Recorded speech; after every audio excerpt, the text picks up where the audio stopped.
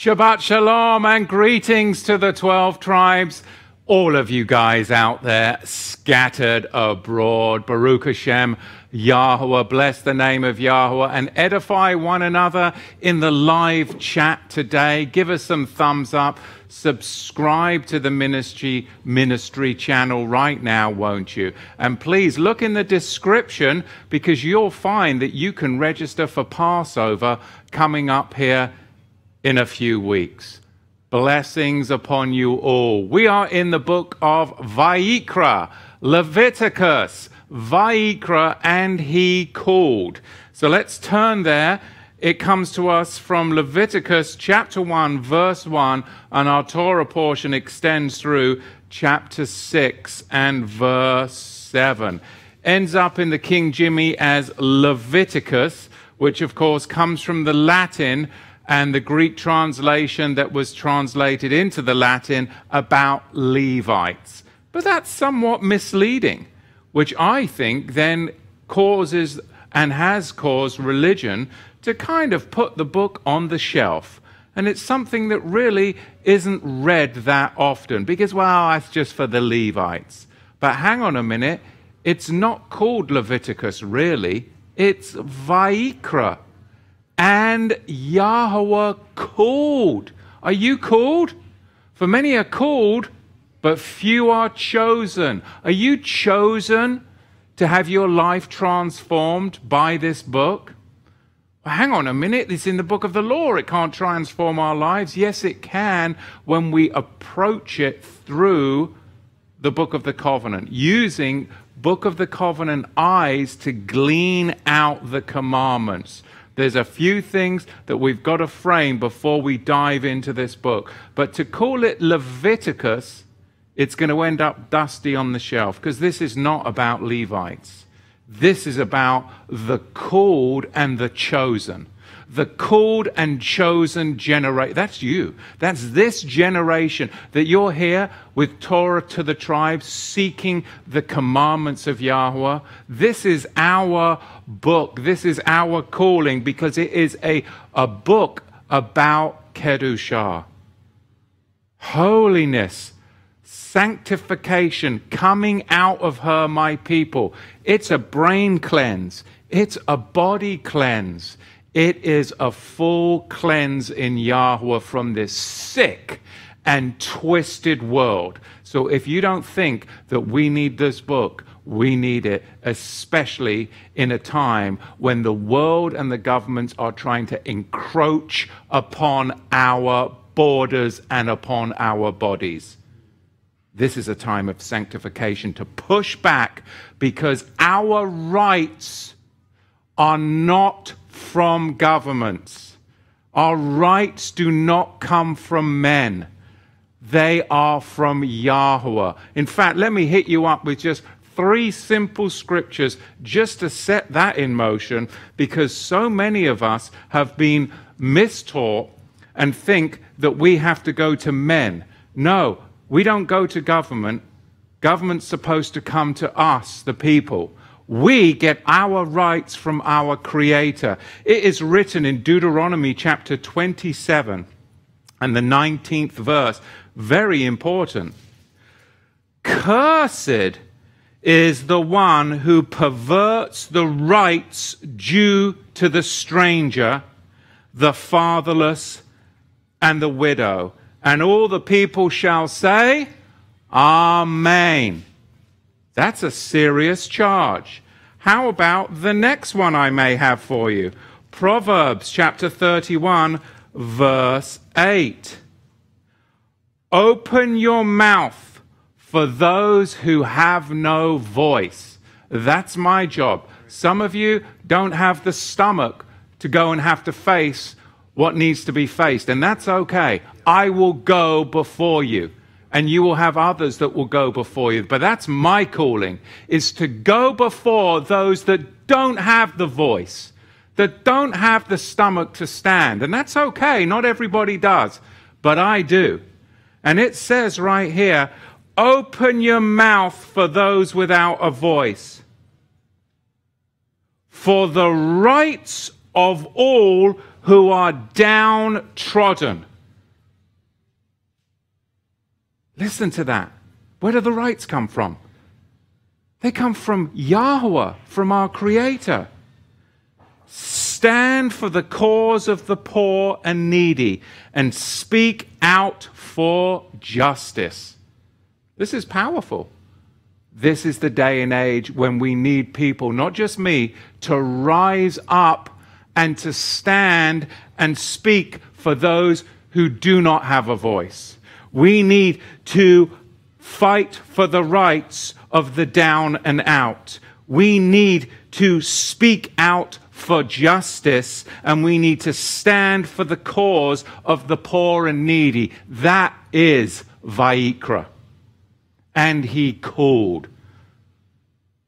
One more scripture, and then we'll get into the portion, because this is very, very pertinent to what we're about to dive into in this day and age. This book, Vayikra, is powerful. Lamentations chapter 3, verse 34. It is written, to crush under one's feet all the prisoners of the earth. And they would like to make you all prisoners in this earth, in the big global prison system, where by 2030 you'll own nothing and you'll be happy. That's the plan. That's the great reset. That's the agenda. To crush under one's feet all the prisoners of the earth, to deny a man his rights, or deprive a man of justice. Yahweh does not approve, and neither should we. The book of Vayikra is powerful because it is a calling for justice. It is a calling that our rights are not given to us by governments. They are not given to us by men. We do not have to ask for something that we already have attained. Our rights are from Yahweh, and he is our defense, our shield, and our buckler.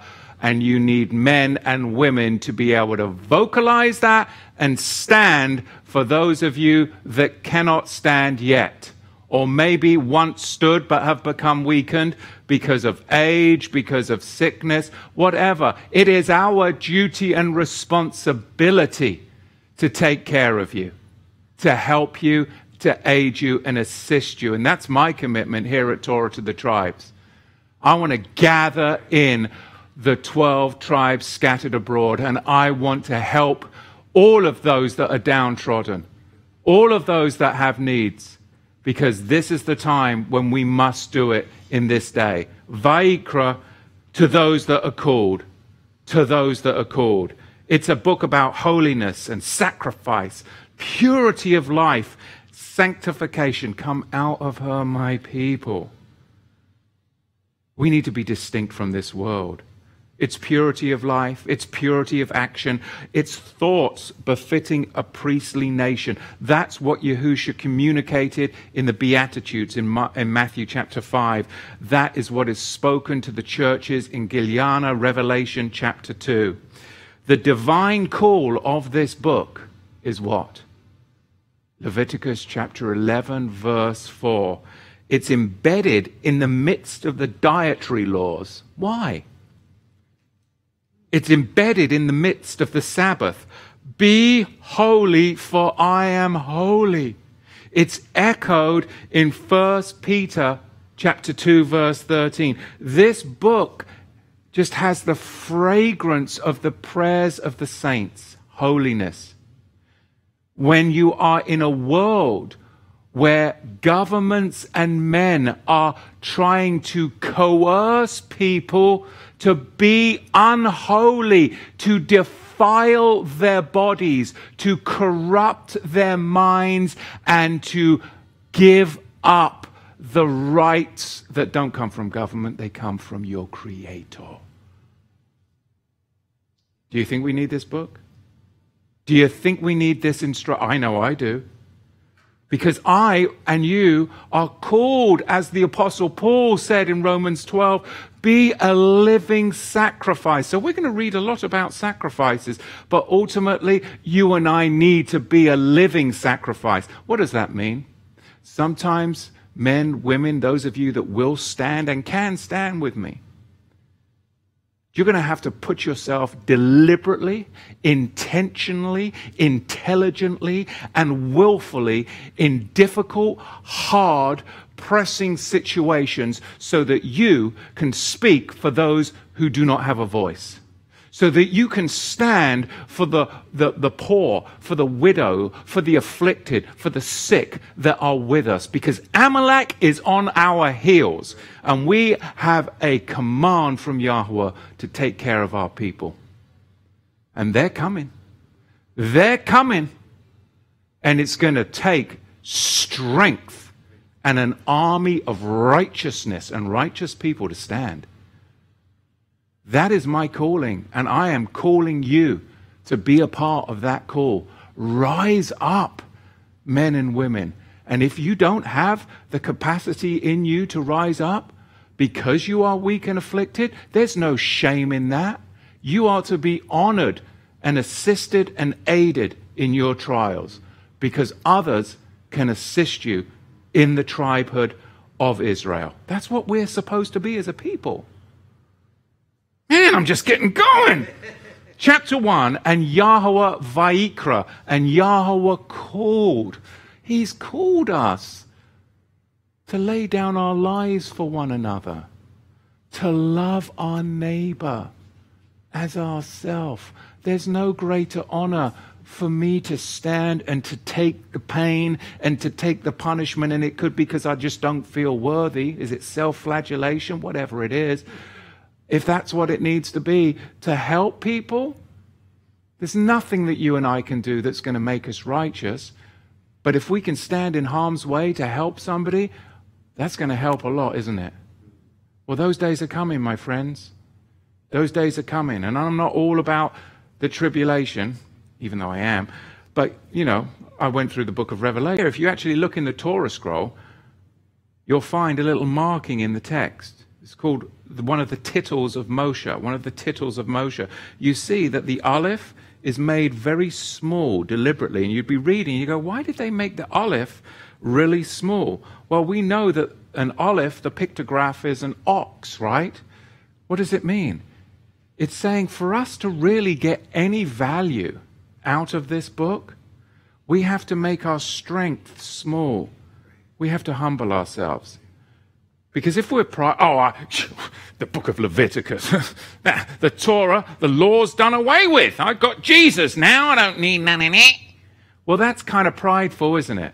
Because now you've got your greasy grace and you don't think you need the laws of Yahweh. Well, guess what? You're going to be under the laws of men then. Good luck to you. You're going to need it as they send you off to the camps. Now, I would rather humble myself before the Almighty Yahweh and follow His laws. Would you rather follow the laws and decrees of men, or would you rather follow the commandments of the living Elohim? Who's going to be more merciful to you? Yahweh. I would rather fall into the hands of a merciful Elohim than into the hands of men. Because men are unmerciful. Unmerciful. So we need to make our Aleph small. We need to humble ourselves. And when Yahweh calls somebody, that person's strength needs to be made small and humble. And if we're not called by Yahweh to a life of faith, it's because we haven't been humbled to see, oh my goodness, I am a filthy sinner. And that should break you. That should break you. I mean, I'm aggressive, I'm bold, I'm courageous. I know, and many people think, oh, well, Matthew. But I tell you what, when I look at myself, I am humbled. Because I know that I am a sinner. And because of that, my strength when I was 24 was broken. And it was made small. And if we don't approach Yahweh in humbleness, if we don't approach this book in humbleness, then we will never get the blessings that he has bestowed before us. And if, like the church, you approach this book in pride, oh, well, it's done away with, the laws of Moses are done away with, it's nailed to the cross, we've got Jesus, and we've got bacon and beans for the potluck after church, that's a dusty book, we'll leave it on the shelf. You'll take issue with every single commandment in this book. You'll approach it with pride. Oh, we've got something way better than that now. It's the book of Romans. Well, the book of Romans says, be a living sacrifice. So maybe we need to flip the theology on its head and be called and be chosen. Now, reading this book, we really do need to do a self-examination before we embark on the book so that we can receive the instructions. Because obviously, we're not going to go out there, well, I hope it's obvious to you, and go and slaughter an animal and go put it on an altar. We're not going to go and do that, though some messianics have tried such things in the past. We need to internalize it, and we need to apply it as the Romans chapter 12 living sacrifices that we are. So we have to internalize the commandments, and we need to apply it. But how do we do that? Well, firstly, we have to establish what Yahusha did die for and what Yahusha did not die for. Because if you can't establish that parameter before you jump into this book, you're going to be confused, and the next thing you're going to be going up the Messianic hill for Passover, and you're going to be dressing up a lamb and putting a crown of thorns on it and draping a robe over it, and everybody's going to be dressing up like Levi priests, worshipping the thing. And that's been done before, and that's called an abomination. So first of all, what did Yahusha die for, and what did Yahusha not die for? We need to read the book of Vayikra through covenant eyes. Through covenant eyes. So keep in mind three things as you study Vayikra, so you can glean the commandments out of the text while simultaneously acknowledging that Yahusha died for our sins. The Bible does not, and I'm going to offend some people. I know I'm going to offend some people. The Bible does not teach he died so we wouldn't have to keep the commandments, like Sabbath, purity, the dietary commandments, and the feasts of Yahweh. The Bible doesn't teach that. Three things. Number one, Yahusha is our eternal sacrifice. Number two, Yahusha transferred us into an eternal priesthood. And number three, he constructed a new temple. That's it. He is our eternal sacrifice. He transferred us into our higher realm of priesthood, and he constructed a new tabernacle. Acts 15, the fallen tabernacle of David is raised up. Reconciliation to Yahweh are only by those three things. You don't get reconciled to Yahweh because you're not going to eat pork anymore. Now, will that be beneficial to your body and purity? Yes. But you don't get well, now I'm reconciled to Yahweh because now I no longer eat pork. No. Oh, I'm reconciled to Yahweh now because I keep Shabbat. Well, no. You don't get saved by So, therefore, those things wouldn't be done away with, would they? We're talking about reconciliation. And for that to be reconciled, there is always a transference to a higher order. Does that make French? Donnie, make French? Are you sticking with me today? Okay, I need a little sprayer to keep you with me. So, reconciliation to Yahweh were accomplished by the eternal sacrifice, the transference to the higher priesthood, and the construction of a new tabernacle. These were the objects of atonement for sin. Sabbath wasn't an object for atonement for sin. The dietary requirements weren't an object for atonement for sin. Having pure and proper sexual relations weren't an object for atonement for sin. So those things aren't done away with. Right? The objects of atonement for sin within this book are going to be transferred to a higher order, right? Their application is going to go to a higher priesthood, a higher temple, and a eternal sacrifice. So you have to, I mean, this is kind of big concepts, but it'll rework your brain so that you can glean all of the commandments out of the book without falling into a Levitical hierarchy. Those were the objects of atonement for sin, fulfilled and transferred to a higher order by Yahusha. So think about it. Keeping Shabbat, observing purity, observing the feasts, keeping the dietary requirements, and so on, have nothing to do with atonement for sin. Are we clear on that? Nothing to do with atonement for sin. So they wouldn't be done away with then, would they? I mean, if this is very, very simple when I break it down like this. And if this was taught in the church, you'd be like, well, hang on, that makes sense. Yeah, Jesus died not to clean animals. Didn't Yahusha die so that Cornelius, who was viewed as an animal, an unclean Gentile, could come into the faith? Isn't it about cleaning people? And all of a sudden we've relegated Yahusha's blood to cleaning pigs? What's up with that? That's a defamation of character, if you ask me. They're defaming our Lord.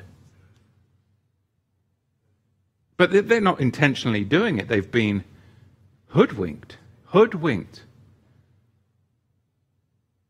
Yahusha did not end these commandments. Now, if, on the other hand, you look to animal sacrifices, now here's the flip side.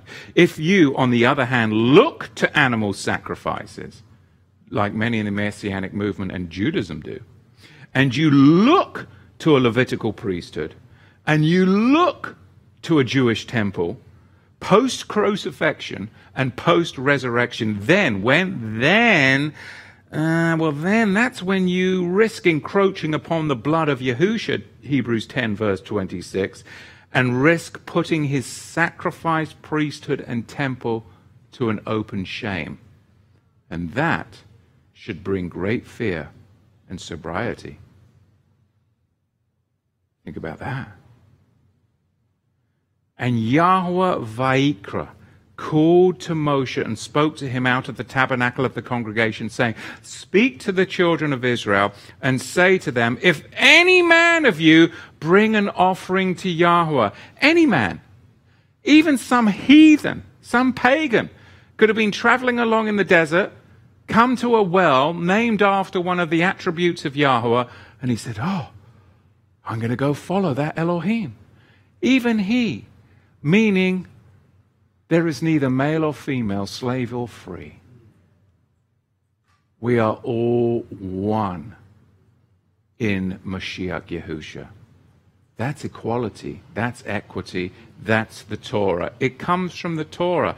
Even a heathen could come into the faith.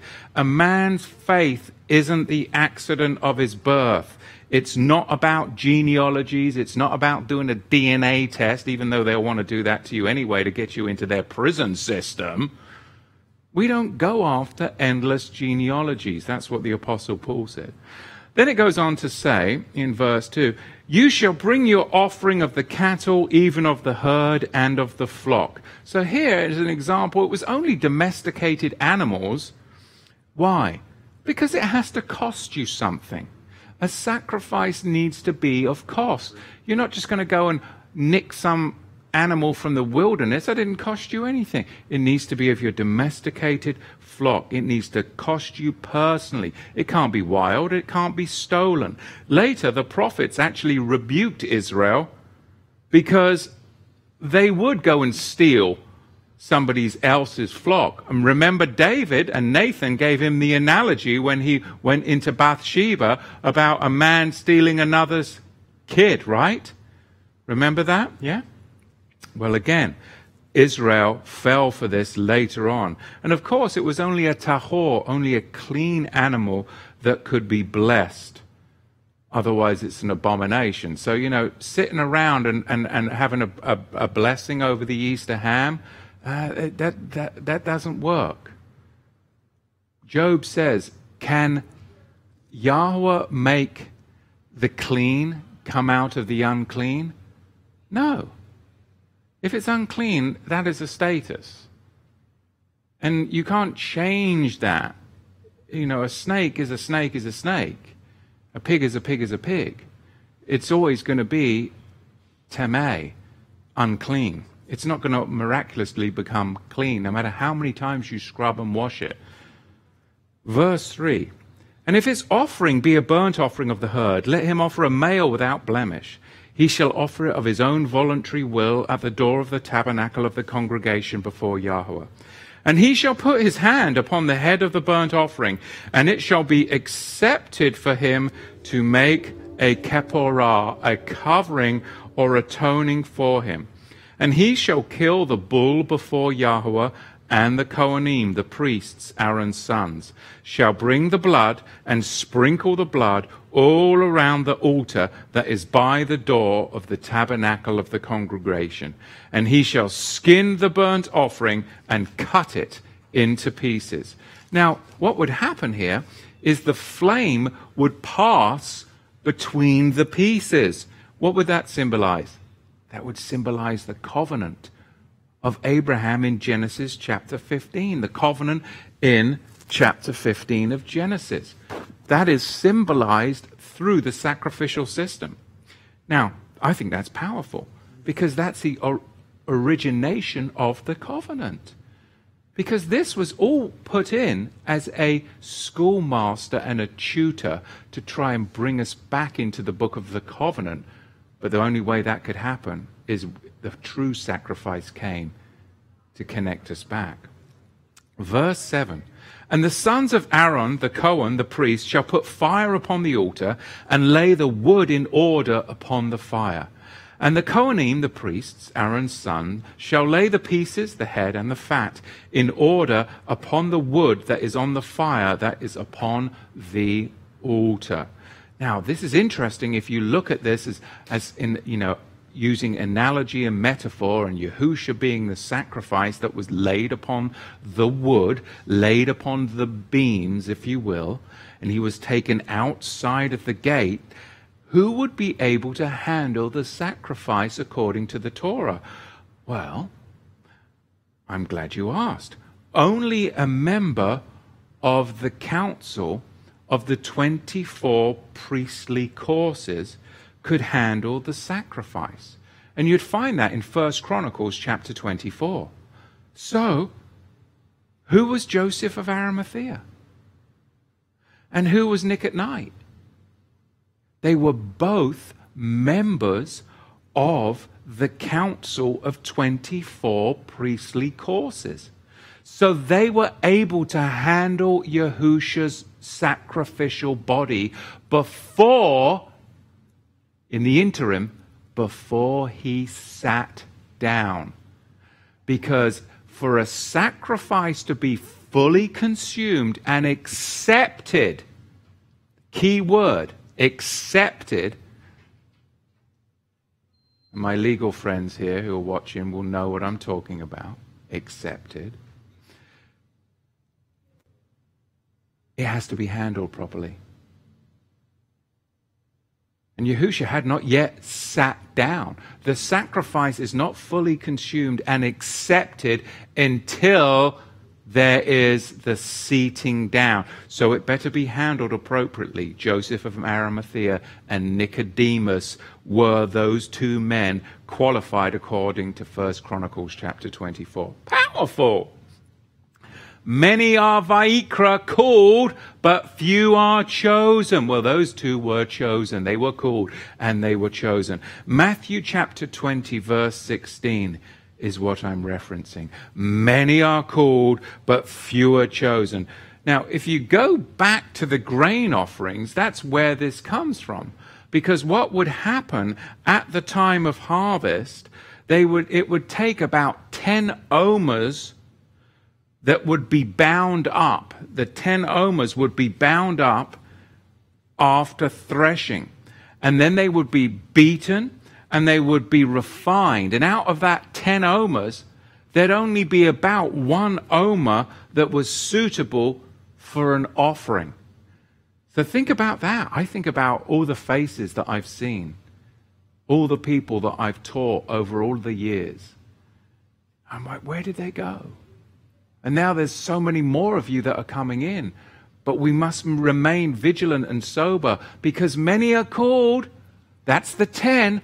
But after we get beaten, after we get smashed, after we get crushed, after this world comes upon us and we get threatened and we're put under duress and we are put in very tough spots, and some of us intentionally choose to put us in those spots themselves, like moi, because it makes me stronger. If there's an easy way out or a harder way, I will always take the harder way.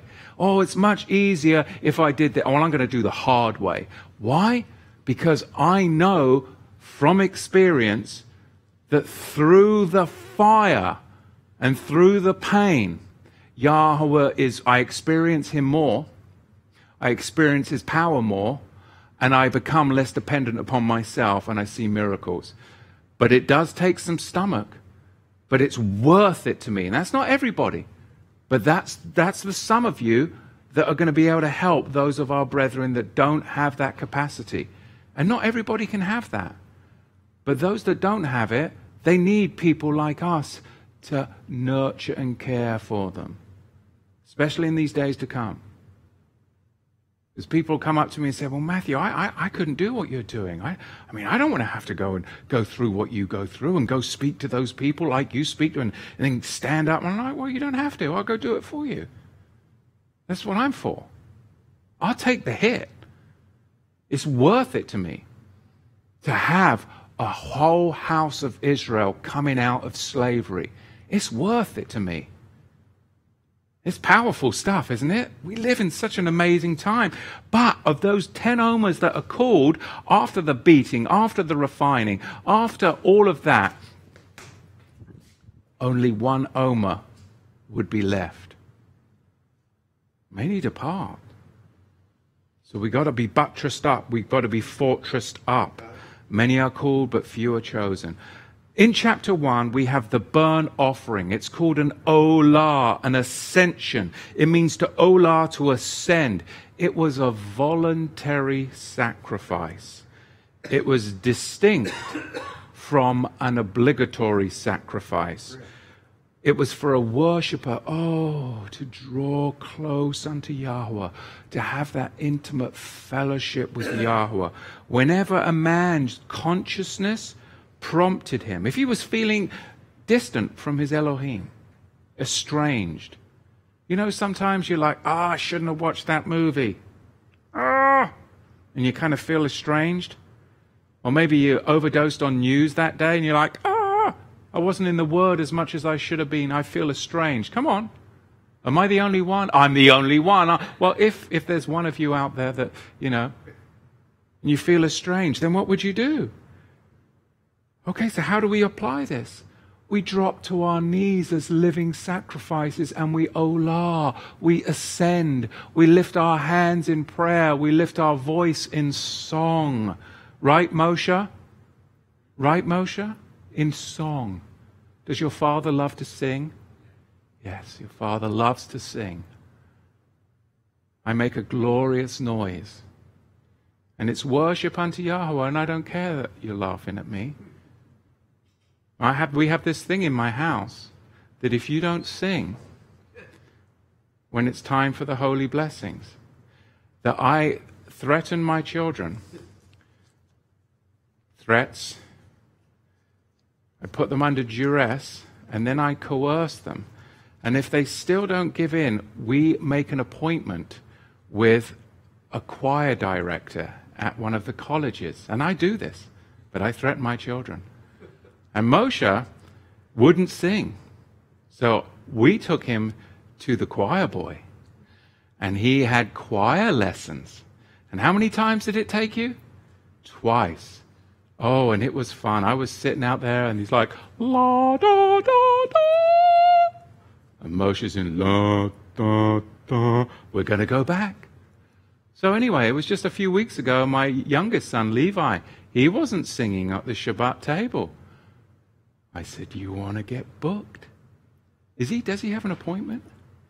He did sing, didn't he? Yeah, he did. But I threatened him, put him under severe duress and coerced him that if he didn't sing, he was going to choir lessons. So, anyway, it's good to sing. I lose my train of thought. I'm sorry. Ascending, chapter 1, the burnt offering. It was open to all men, even the believing heathen from foreign countries like myself. Wild branches that were grafted in. I'm a Yah-fearer, right? A Cornelius, that which was a stranger and far off, grafted in as a homeborn, Chapter 2, we have the grain offering. In the Hebrew, it's called the mincha, And it comes from another Hebrew word, nachah, which means to lead. And it was a bloodless sacrifice. And when any will offer a grain offering, a mincha, to Yahweh, his offering shall be of fine flour, and he shall pour oil upon it, and put frankincense on it, and he shall bring it to Aaron's sons, the Kohanim. So, take some of this, and you're like, okay, it's Shabbat. I'm going to pour myself a nice bath. I'm going to put some frankincense in it, some Epsom salt, I'm a living sacrifice. I'm telling you. I mean, you can glean all of the wonderful stuff of the Torah out of it. Obviously, I'm not going to start self-mutilating myself. Paul says do not do that. I'm not going to make myself I'm not going to start, like they used to do back in the times of the Knights Templar, where they do a little bit of self-flagellation. I mean, but they took it too far, didn't they? But you can see that you can glean the wonderful mitzvot out of it. You pour oil on it with all the frankincense, and the Kohen, the priest, shall burn the remembrance portion of it upon the altar to be an offering made by fire of a sweet fragrance. And our prayers are the sweet fragrance that ascend vertically up to Yahweh. This is the grain offering, the mincha. It means to lead. It was a bloodless sacrifice. Now remember, Cain brought forth this sacrifice. Cain brought forth the mincha, but Abel brought forth the mincha and the one preceding it, the ohel. So which one was better? Cain just brought the mincha, it was bloodless, but Abel brought forth the mincha and the olah, which is, of course, the burnt offering. This mincha was a sacrifice for the very poor. A dove, of course, was the offering of the very poor. Why? Because a dove doesn't have the strength to fight back. And there's many doves, and it says Ephraim is like a silly dove. Many of us are Ephraim. And some of you are weaker, not to put you down, or afflicted, that don't have the strength in these last days. That's why we need to gather in community, so those that are strong can help the doves within the community. Ephraim is a dove. scattered in the nations, it is written in the word. So we need to take care of the ox and the dove, from the ox to the dove. All Israel needs to be taken care of because Amalek is behind us, trying to sneak up on our rearward parts. So this is a very important sacrifice because Yahweh would view this sacrifice as if the person that was offering it had offered his very soul on the altar. Now, what was the widow's mite? It was the mincha. It was the lowly sacrifice, but it was as if she was offering her very soul. Her very soul.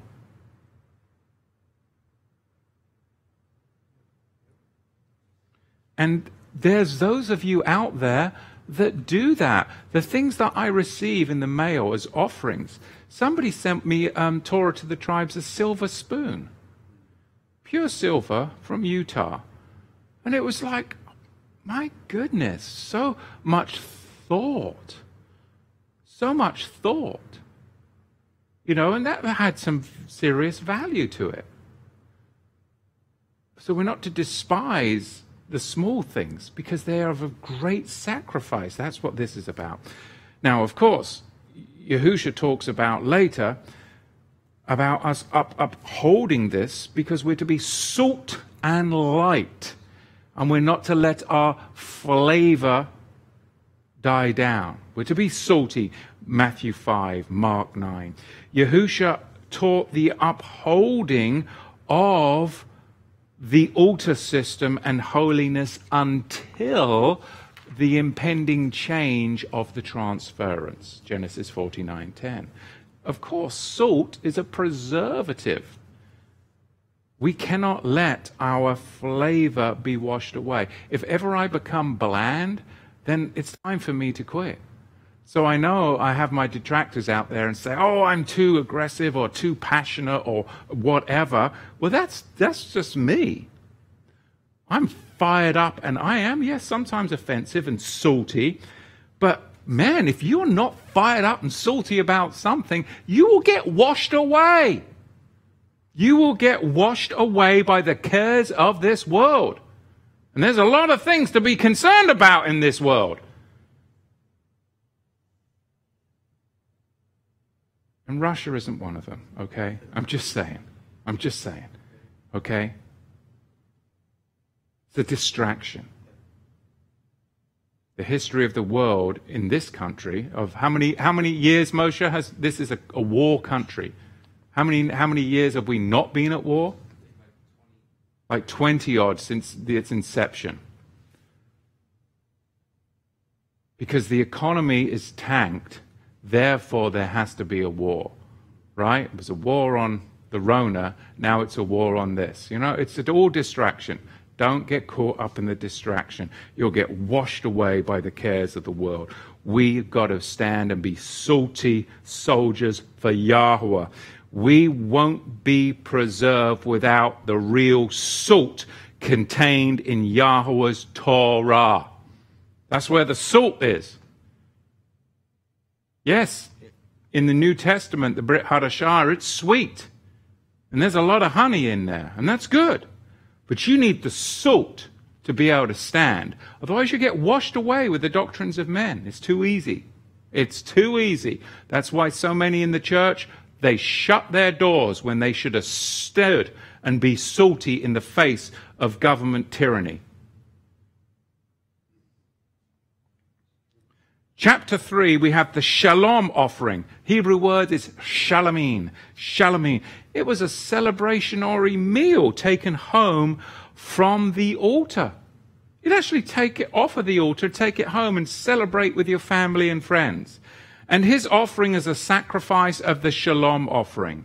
If he offer it from the herd, whether it be male or female, he shall offer it without blemish before Yahweh. And he shall lay his hand upon the head of his offering and kill it at the door of the tabernacle of the congregation. And Aaron's sons and the Kohanim shall sprinkle the blood upon the altar all around. Shalom, shalamin. This is a celebrational meal taken from the altar back home, because Yahweh's peace is brought through your gates to your family. That's what we need to do. We need to bring Yahweh's peace from the altar system of Yahusha into our gates. We need to bring... It's no good you and I saying, oh, we love Yahweh and we're believers, if we're not bringing that peace home with us. If we're not bringing it through our gates to our families, then what is it that we're doing? Because that's the importance. You've got to bring his peace through your gates to your family. And think about that. What's on his table, altar, better be the same as what goes on your table. Okay? So think about that. What's on yours had better match what he puts on his. Pretty simple concept. That would clear up the bacon butties, wouldn't it?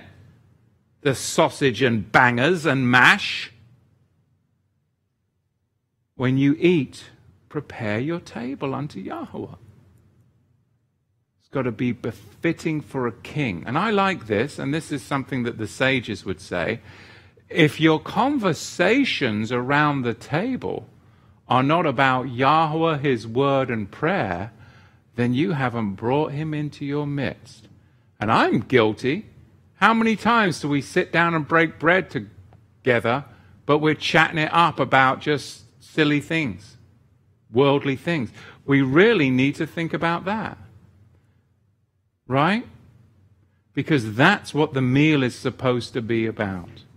Chapter 4, we have the sin offering. The Hebrew word there is chatah.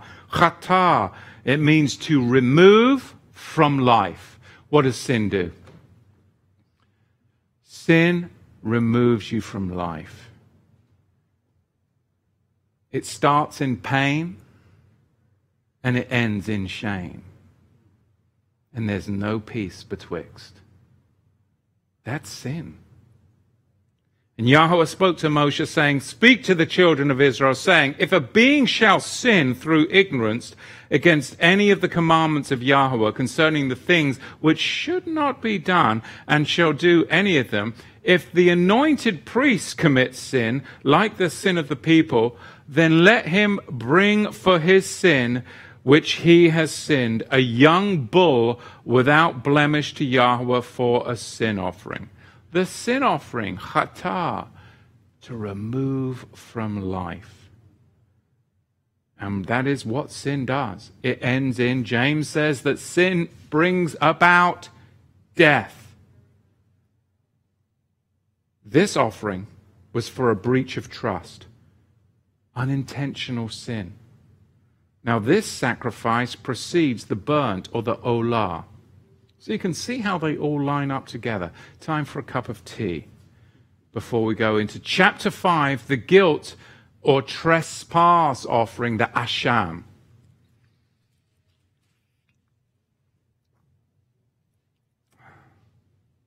My son is the greatest tea maker, I think. Levi really makes a good cup of tea, doesn't he? My wife makes a great cup of tea too, but my youngest, man, he makes a good cuppa. I'm not picky about how my tea's made. Can you imagine? Has to be a particular kind of tea bag, has to be steeped at a particular temperature, has to have just, oh my goodness. When I first came over to America, I couldn't believe it. They'd bring me these tea bags with a blooming string on it, you know, with a staple in it. I got metal in my tea. And then I need 2 tea bags. And they'd come out and they'd charge me twice. I'm like, hang on a minute. I ordered a cup of tea. I expect to pay for a cup of tea. Just because you give me one of those lame tea bags on a string, that's not a cup of tea. You can't charge me twice. I haven't even had a cup of tea yet. That was half a cup of tea. That argument didn't work very well. That was back in the day when I used to argue. I don't argue anymore. Ask my wife. I'm working on it. I'm working on it. Baruch Hashem Yahweh. Where are we? We're in chapter 5. And if a being sins and hears the this is powerful. This is the asham, the guilt or trespass offering. This was done for ignorant self-destruction or breach of trust. This is very applicable. We're going to see how this works out when Yahushua is before Caiaphas, because this is what enables the priesthood to be transferred to the Melchizedek order from this Levitical order. And if a being sins, listen, if a being sins and hears the voice of swearing and is a witness, whether he has seen it or known it, if he does not reveal it, then he shall bear his iniquity. This still stands today. Now, I have a question for you. How did people get saved back in the Torah? I want to clear up some misunderstandings before we move forward. Chapter 1, Gentiles could offer sacrifices, right? Gentiles could offer sacrifices. Let's be real clear on that. In chapter 3, you see that you get to eat your offered sacrifice. It was a shalom offering. You got to take it home. So that shows you that what meat we eat needs to be appropriate. That our grace shouldn't desecrate his altar. That's the problem with the traditional church. They've let the grace desecrate the altar. His meat is our meat, and our meat should be his meat. That's the Torah. There is no sacrifice for willful, defiant sin in all of these sacrifices. Only once a year at Yom Kippur. During the year, only unintentional sin was covered. So if you sinned willfully and defiantly because you stumbled and fell, you would have to sweat it out all the way through the 10 days of awe with fear and trembling that the priest would come out alive after he did the Yom Kippur sacrifice, because that was the only sacrifice that would temporarily cover your willful defiant sin. Because all of these sacrifices were for unintentional sin. There's only one, once a year. That's a burden. You would have to carry the burden of shame and guilt for the whole year. And then hope that it would be temporarily covered that Yom Kippur. So during the year, only unintentional sin was covered. Think about that. And how was it covered? By faith. You see, they looked back to the Lamb of Elohim's sacrifice that saved them in Egypt. And by faith, they looked forward to the promised intercession of the high priest on Yom Kippur. So they were saved by faith. By faith, they looked back to the Lamb that saved them out of Egypt. And by faith, they looked forward to the Yom Kippur sacrifice that would save them from their current willful defiant sin. So it was always about bookends of faith. It was never about works. They were saved the same way we're saved, through faith in the Lamb. But it had to be spelled out for them because they didn't get the redemption process. And it says in I think it's Hebrews, that you and I that have not seen with our eyes, have not heard with our ears, we taste salvation. How much greater is that than the ones who actually saw Yahushua with their eyes, heard him with their ears, and put their finger in his side? You and I haven't. And that will be counted toward us in the kingdom because we still have faith. But the more you press into the Word, you do actually see, you do actually hear, and you do actually touch, don't you? Because I have seen the glory of Yahweh, I have heard the glory of Yahweh, and I have touched the glory of Yahweh. I know that. But that's taken years of discipleship. So this is some powerful stuff. Now, Matthew 26 really speaks about the equation of faith and salvation. Because ultimately it's Yahusha that brings it all together, all encompassing. But they looked back and they looked forward, back to the Lamb that saved them from Egypt, forward to the promised intercession of the high priest on Yom Kippur. So by faith in the intercession of the Passover Lamb, the high priest and the blood on the mercy seat, this really is the work of redemption. Because, like I said, after Matthew 26, this equation of faith and salvation was removed and unavailable because it transferred into a different altar system.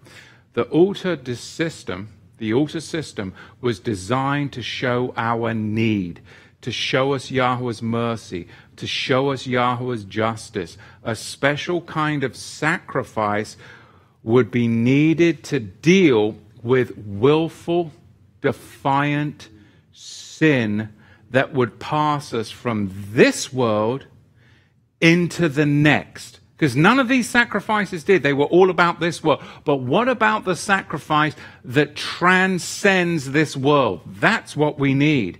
Israel believed that Yahweh would provide that in the future. We believe that he has provided it. So it's still all about faith. Now think about this in terms of Yahusha using gleaning his equity and equality out of the text, gleaning the messianic redemption out of the text, and applying it to Yahusha. Who handled the sacrifice of Yahusha? We already discussed that. The 2 of the 24 priestly courses. Joseph of Arimathea and Nicodemus. Was Yahusha taken outside the gate, like the offering here? Yes, to the Mount of Olives. And where was he taken? To the place of the burning of the ashes. The paraduma altar, the altar of the red heifer, was right where Yahusha was crucified. And when that turtle dove, its wings, was it split? No. Why not? Because you'd break the bones. In the sacrifice that Abraham flayed open, but he didn't the birds. Why? You try flaying open a little bird, you're going to break its wings. And there's no broken bones allowed.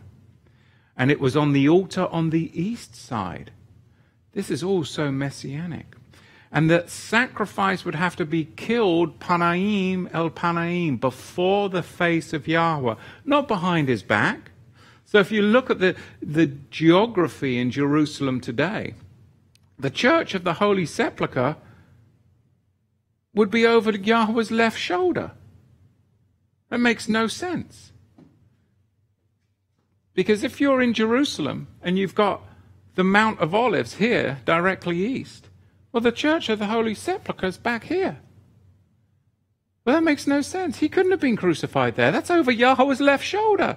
It has to be Panaim, Panaim. It has to be straight across the Kidron Valley at a slightly elevated site so that the temple centurion could see the veil rent. He would have to be looking over the wall directly into the temple, and that would happen if he was at the altar of the red heifer sacrifice, viewing down directly over the eastern gate into the temple.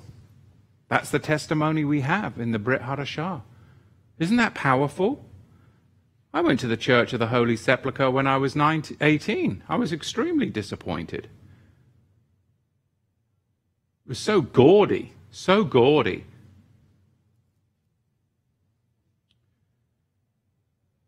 He has to be laid in order upon the wood. It has to be washed and prepared in oil of frankincense. The sacrifice would be cut to pieces, scourged, if you will. The fat that covers the kidneys and the flanks would be removed through the scourging. Blood would be drained from the sacrifice's side. Its crop would be plucked. His beard was plucked. It would be beaten down. He was beaten down. It would be unleavened. And unleavened today we know is striped and pierced. And it was a memorial portion. And it would come from the herd, or from the tribe, if you will. Herd and tribe are synonymous. And now you can see what the writer of the book of Hebrews said in the 13th chapter and the 10th verse. We have an altar from which they have no right to eat, who serve the earthly tent of meeting. For the bodies of those beasts whose blood is brought into the holy place by the high priest for sin are burned outside the camp.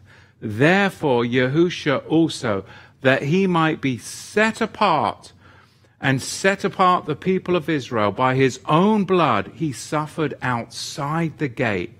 Therefore, let us go forth therefore to him outside the camp, bearing his reproach. Now this is an example of the Shalamim offering. It could be eaten from the temple altar. The mikpat altar on which Yahusha was crucified, you have no right to eat from, because everything is burnt to ash. And that's the purpose of that altar. You have no right to eat from it. You have to transfer over into the Melchizedek order to have a right to eat from his altars. Does that make sense? That's some powerful stuff. Well, let's finish up in chapter 5 and then see what you have to say in the chat. In fact, I think I'm running out of time. How long have I been going? Yeah, hour and 5. It's a big portion. I'm not used to doing the big portions like this. So chapter 5, I already kind of covered it, but I'll read a few for you. And that is, of course, chapter 5, the guilt, trespass, asham offering, which was for ignorant self-destruction and for breach of trust.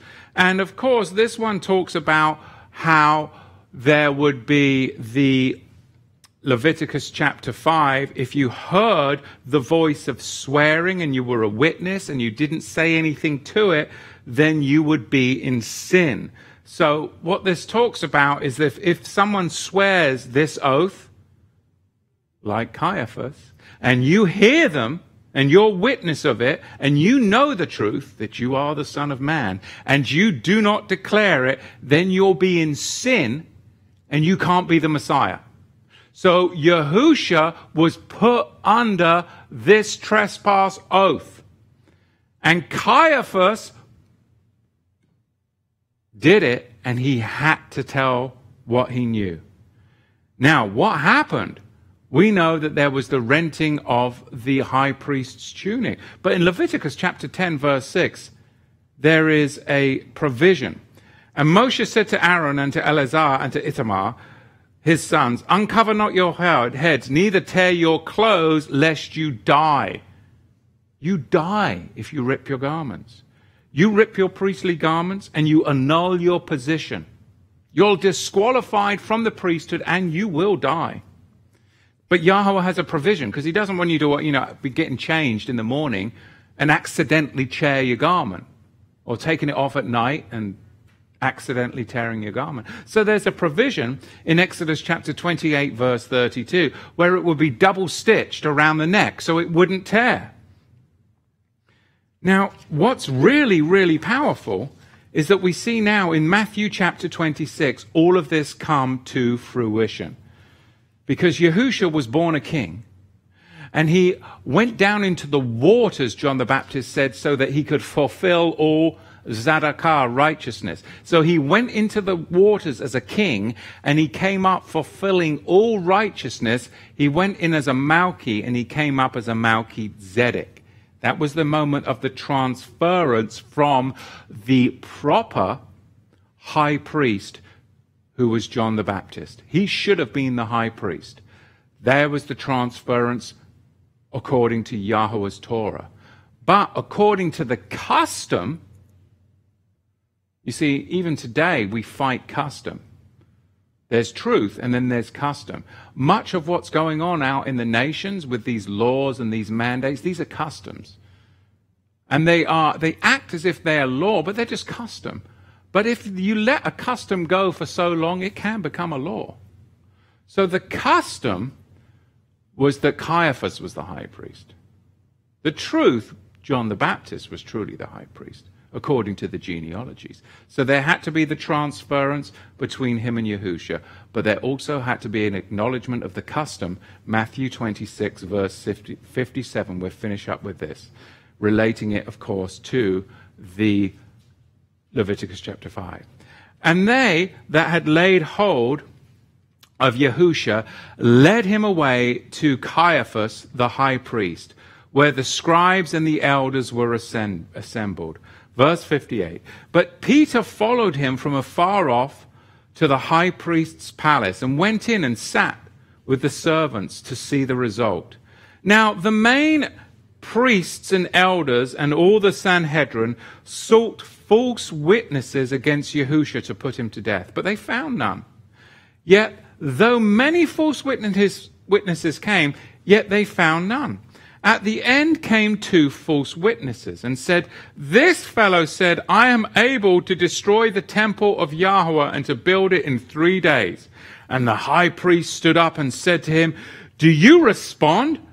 What is all this that these witnesses have said against you? But Yahusha kept his silence." What was that? Yahusha kept his silence. And the high priest answered and said to him, I put you under oath. He's putting him under the oath of Leviticus 5 right here. Before the living Elohim, that you tell us whether you are the Mashiach, the Son of the Almighty. So right here, Caiaphas invoked the first law of the trespass offering from our Torah portion. He invoked the law of the trespass offering, Leviticus chapter 5, verse 1. Yahusha had to answer him, or he would have been in sin. He would have been a sinner, defiled and disqualified, and not able to be the Passover lamb sacrifice. That's a huge concept, isn't it? Just simply here. So Yahusha said to him, you have said it. That's not good enough. Well, yeah, you said it, but no, he has to say it according to the oath. So he says this, you have said it, nevertheless, I say to you. I have to be the one that speaks it. After this, you shall see the Son of Man sitting. After what? After the sacrifice is fully consumed, the high priest gets to sit down.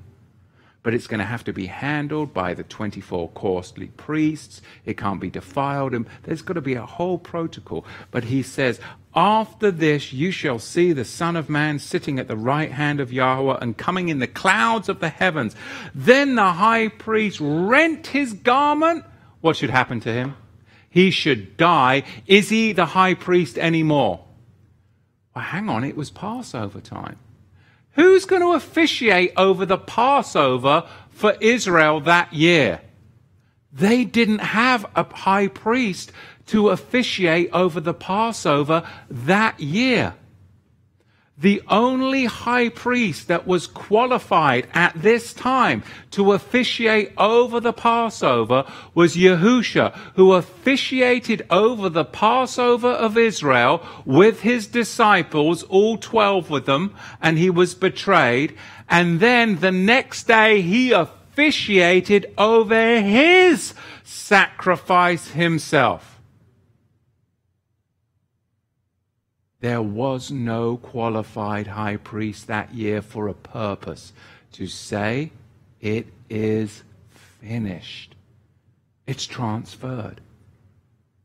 All Israel, hundreds of thousands of them, did not have any high priest but Yahusha. He was the only qualified high priest in all of Judea. And he officiated over the Passover of sacrifice for Israel nationally the night before, and then over his sacrifice he fulfilled both as the Kohen Hagadol after the order of Melchizedek. Because Caiaphas tore his garments, saying, "He has spoken blasphemy." But really, Caiaphas, according to Leviticus chapter 10, verse 6, should have died, and he just annulled the Levitical priesthood. There was nobody to officiate over the morning sacrifice. There was a morning oblation and evening. There was nobody to officiate over the morning sacrifice. Who was going to officiate over the Passover sacrifice? This is so powerful, and it connects now. You know what the writer of the book of Hebrews is saying in Hebrews chapter 7, verse 20. And inasmuch as he, Yahusha, the Melchizedek, was not made priest without an oath. What does that mean? Well, it was the oath of the trespass offering that transferred the priesthood over from Caiaphas to Yahusha, as was the custom. For they have become priests without an oath, but he with an oath by him. That's what it's talking about. The oath of the trespass offering was the ultimate test of qualification for the priesthood. It was the test that Caiaphas failed. It was the test that Yahusha passed by his testimony of his mouth and the actions of his words and deeds. But still, it wasn't over. It could have totally gone sideways on Yahusha. It could have gone sideways, because now in John chapter 19, it could totally go sideways and we'd all be damned for eternal destruction.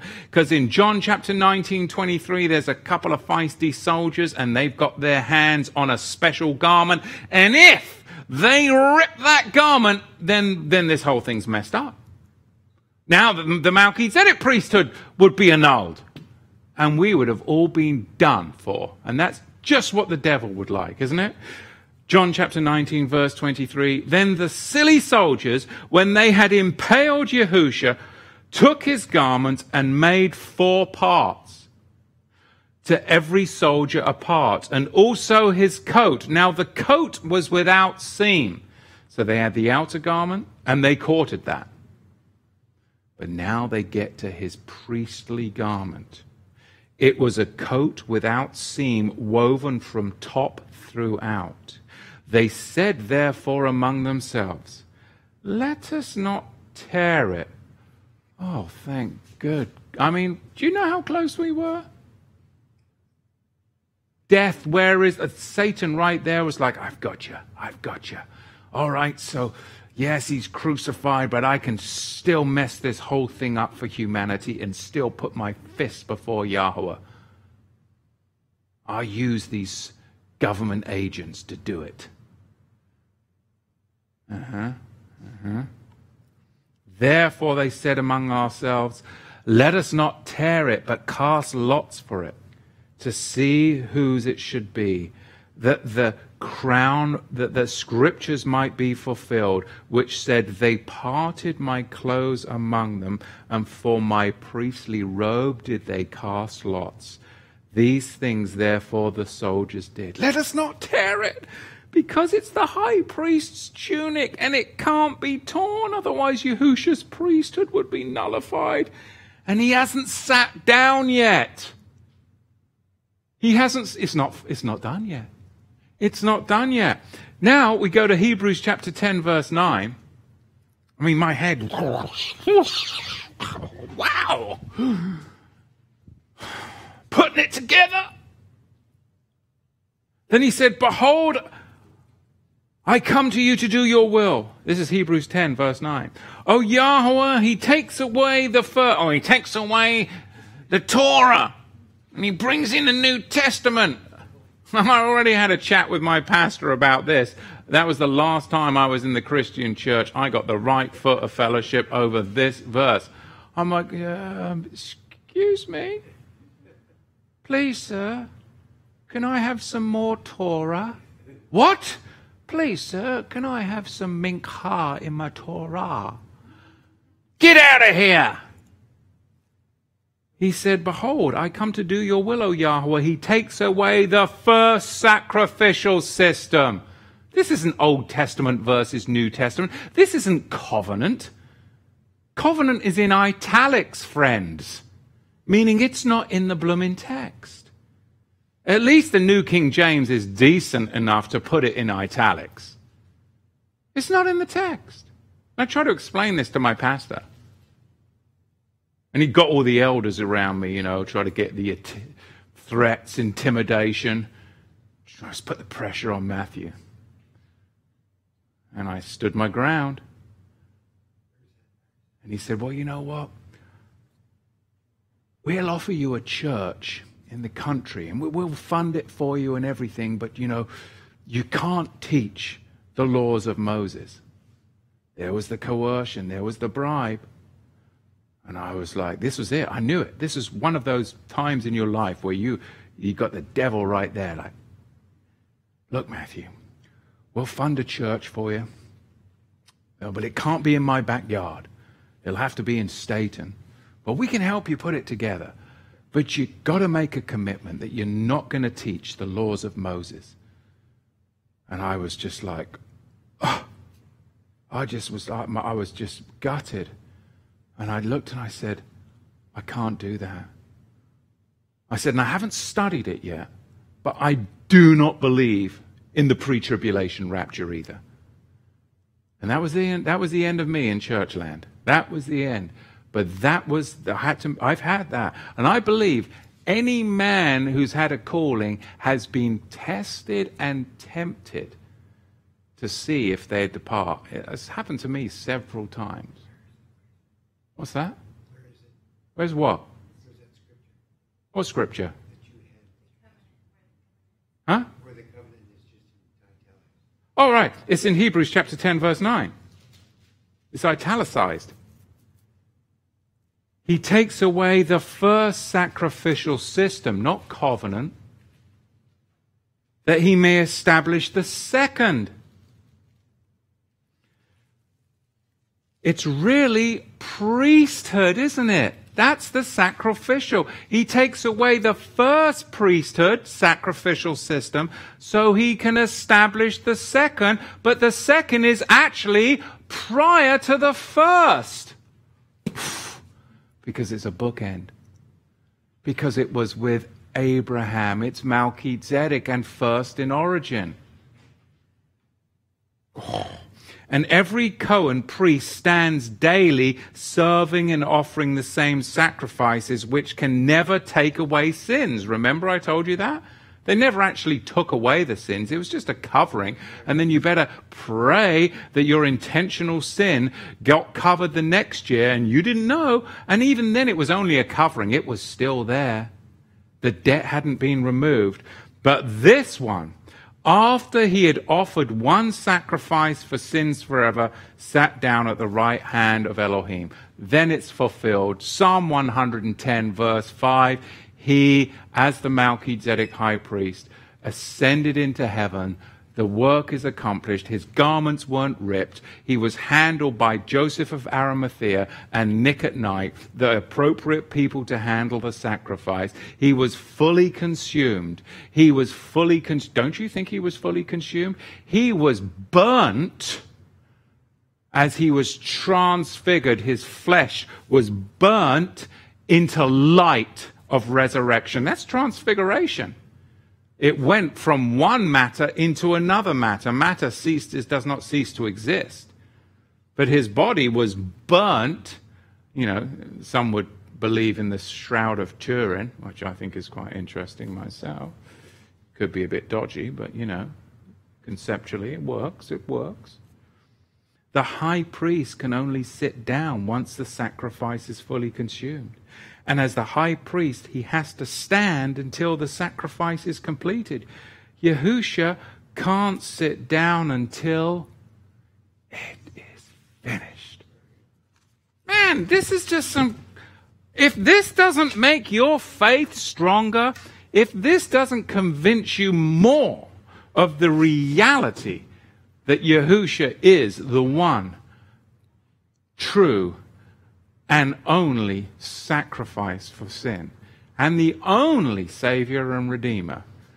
Narrow is the road, small is the gate that leads to life, and only a few shall find it. But broad is the road, massively wide is the gate that leads to perdition. And Joe Biden and everybody else, it seems, that follows him are on that broad path. No matter how many ashes he puts on his head for Ash Wednesday, that is not in the scripture, is it? Donnie, is it? No questions. Let me get yes. Question while I try and find our YouTube page because I lost it. Yes, question. Where's the covenant in the New King James?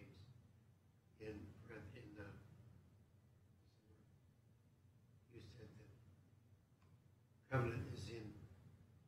Yeah, it is. Where is the question Donnie was asking is Hebrews chapter 9. It says, verse 1, then indeed even the first, and covenant is there in the New King James, but it should be italicized because really it's priesthood. Then indeed even the first priesthood had ordinances of divine service. Okay, so that is what we're talking about here. Give me a second, brethren. If you want me to get your attention or you want to get my attention, put a red line in the chat. Give us some thumbs up right now, okay? If you didn't like this, then, give us some thumbs down. We can't tell how many of you didn't, but, it's always the same 3. And leave us some comments below in the chat, in the comment section even. Remember, Passover is coming fast upon us, fast approaching. Go to TorahToTheTribes.com/connect and sign up for the Passover. And I will see if I can, don't be in top chat, be in live chat. And let me see, let me get my spectacles. Maybe, yep. Get organized here. All right. Chris De La Rosa, how is Ryan? How is Brian? Is he there again? No. John and Ryan are not here today. If you're watching, John and Ryan, Shabbat Shalom to you, my friends. And you guys haven't registered for the Passover yet either, so you better get on it. Get on it while you can. Well, Connie Smith Mendez, Shabbat Shalom, Connie. Thank you. She says it's a great teaching. Well, thank you, Baruch Hashem Yahweh. Oh, John, you are there, brother. John, Baruch Hashem. John Weaver, Yahweh be praised forever. Blessings to you and your household, brother. All right, let's see. Let me get organized here. Still got some tea.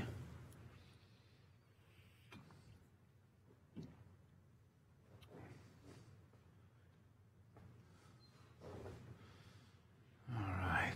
What's happening? What's happening? All right, calm down, Matthew. Yes, much more truth. Shabbat more truth. Shabbat more truth. This is my favorite part of Melchizedek fire. Caiaphas is disqualified.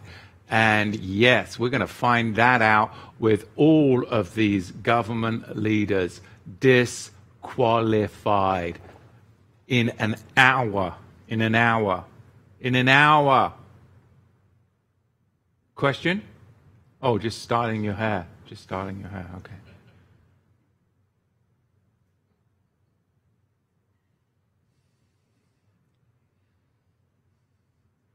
Diesel Grandma Shabbat Shalom up there in Snohomish County. Yahweh did think of every detail. Every detail. Every detail. Baruch Hashem Yahweh. Exactly, Christopher. Shabbat Shalom, Christopher.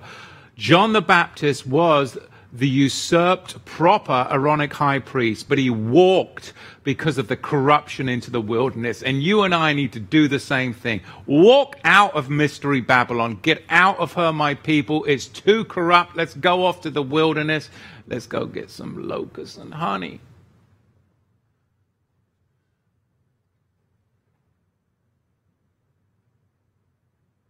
Yeah, I don't think we should be rescuing cats, though. Should we? Sigh. Shh, cat ladies. Shh. Shh.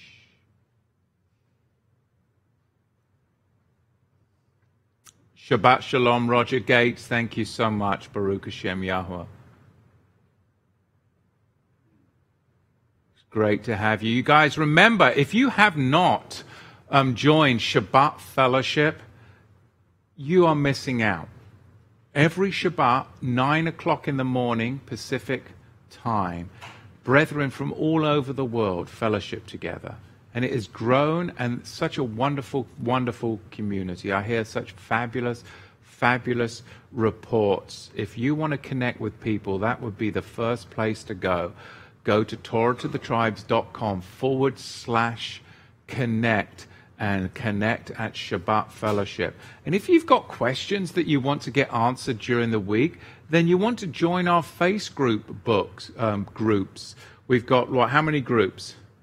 2? What have we got? We've got the Shabbat Fellowship group. And then we've got the Melchizedek Study group. Do we have the Torah Youth Worldwide group? Not on Facebook. But those 2 groups, you can get in there into lots of chat and conversations, and everybody helps everybody answer and ask questions. Ah, very nice, very nice.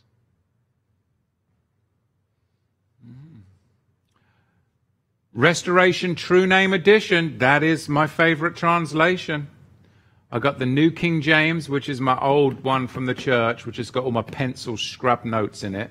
Which, you know, this is my daily, you know, if I'm just reading for not studying, but just reading, just to immerse the word, then I read this. But yeah, Restoration True Name Edition is my study scriptures. Thank you so much, Bill Crane. Shabbat Shalom to you, my friend. Well, exactly, Christopher. Remember that Satan is trying to usher in his counterfeit millennium. That is so true, so true. Let's see, live chat.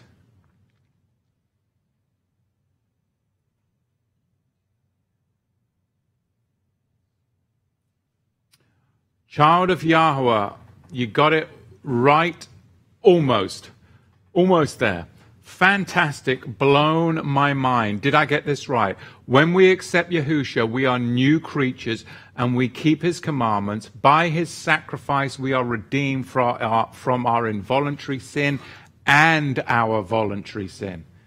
Intentional and unintentional. You are covered if you are in him. And that means that then we produce the fruit worthy of the calling, which is personal responsibility. That doesn't mean you'll be perfect, but when you fall, you'll be convicted and you'll repent and you'll turn around and come back to your Creator who will restore you, just like a father and a child of Yahweh. Beautiful stuff. Alex Napolitano. Shabbat Shalom to you, Alex. Baruch Hashem Yahweh.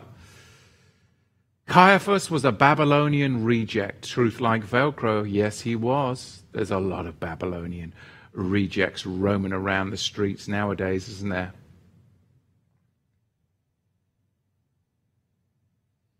Well, Shabbat Shalom. Say hi to Ryan, John Weaver. Baruch Hashem Yahweh.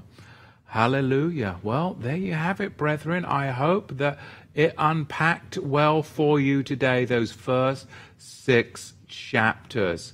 And again, what a blessing. Hang on a second here.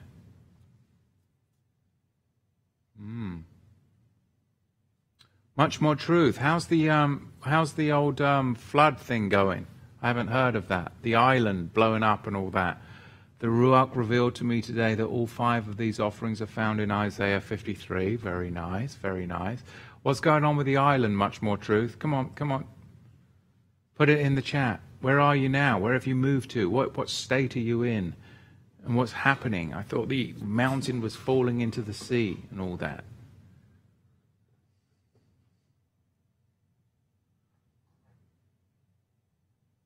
When am I going to be on Shabbat Fellowship next? Sister Gabriella is asking from Hawaii. Do you know when that's going to be? We're going to schedule it. Yes, yes, yes. Very good question, Annette Watson. Matthew, do we repent to Yahusha or to the Father?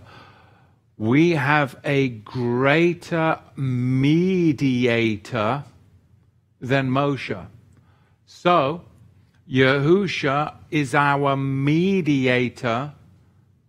He is the mediator between Yah and man.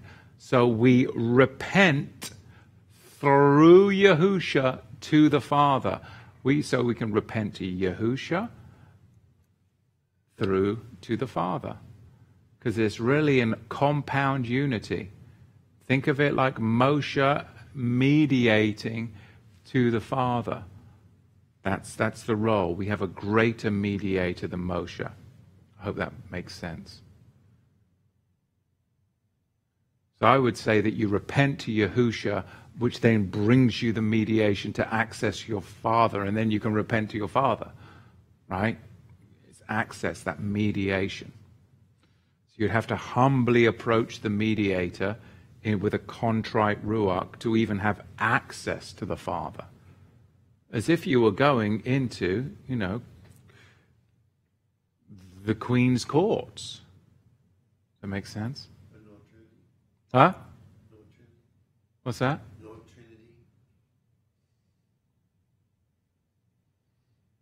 All right.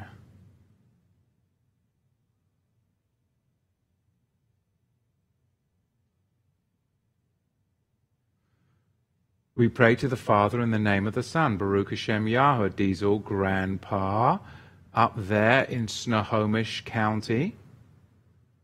Baruch Hashem Yahweh. Well, blessings. Let me do the blessings in the honor of the Aaronic priesthood. Blessings upon all of you. This fine, blessed Shabbat. Yevarechacha Yahweh, vayishmerecha.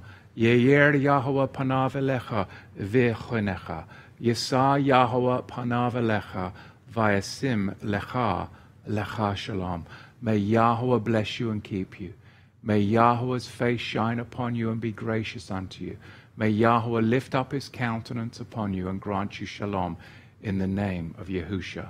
Sar shalom. We'll catch you live next Sabbath. Shalom.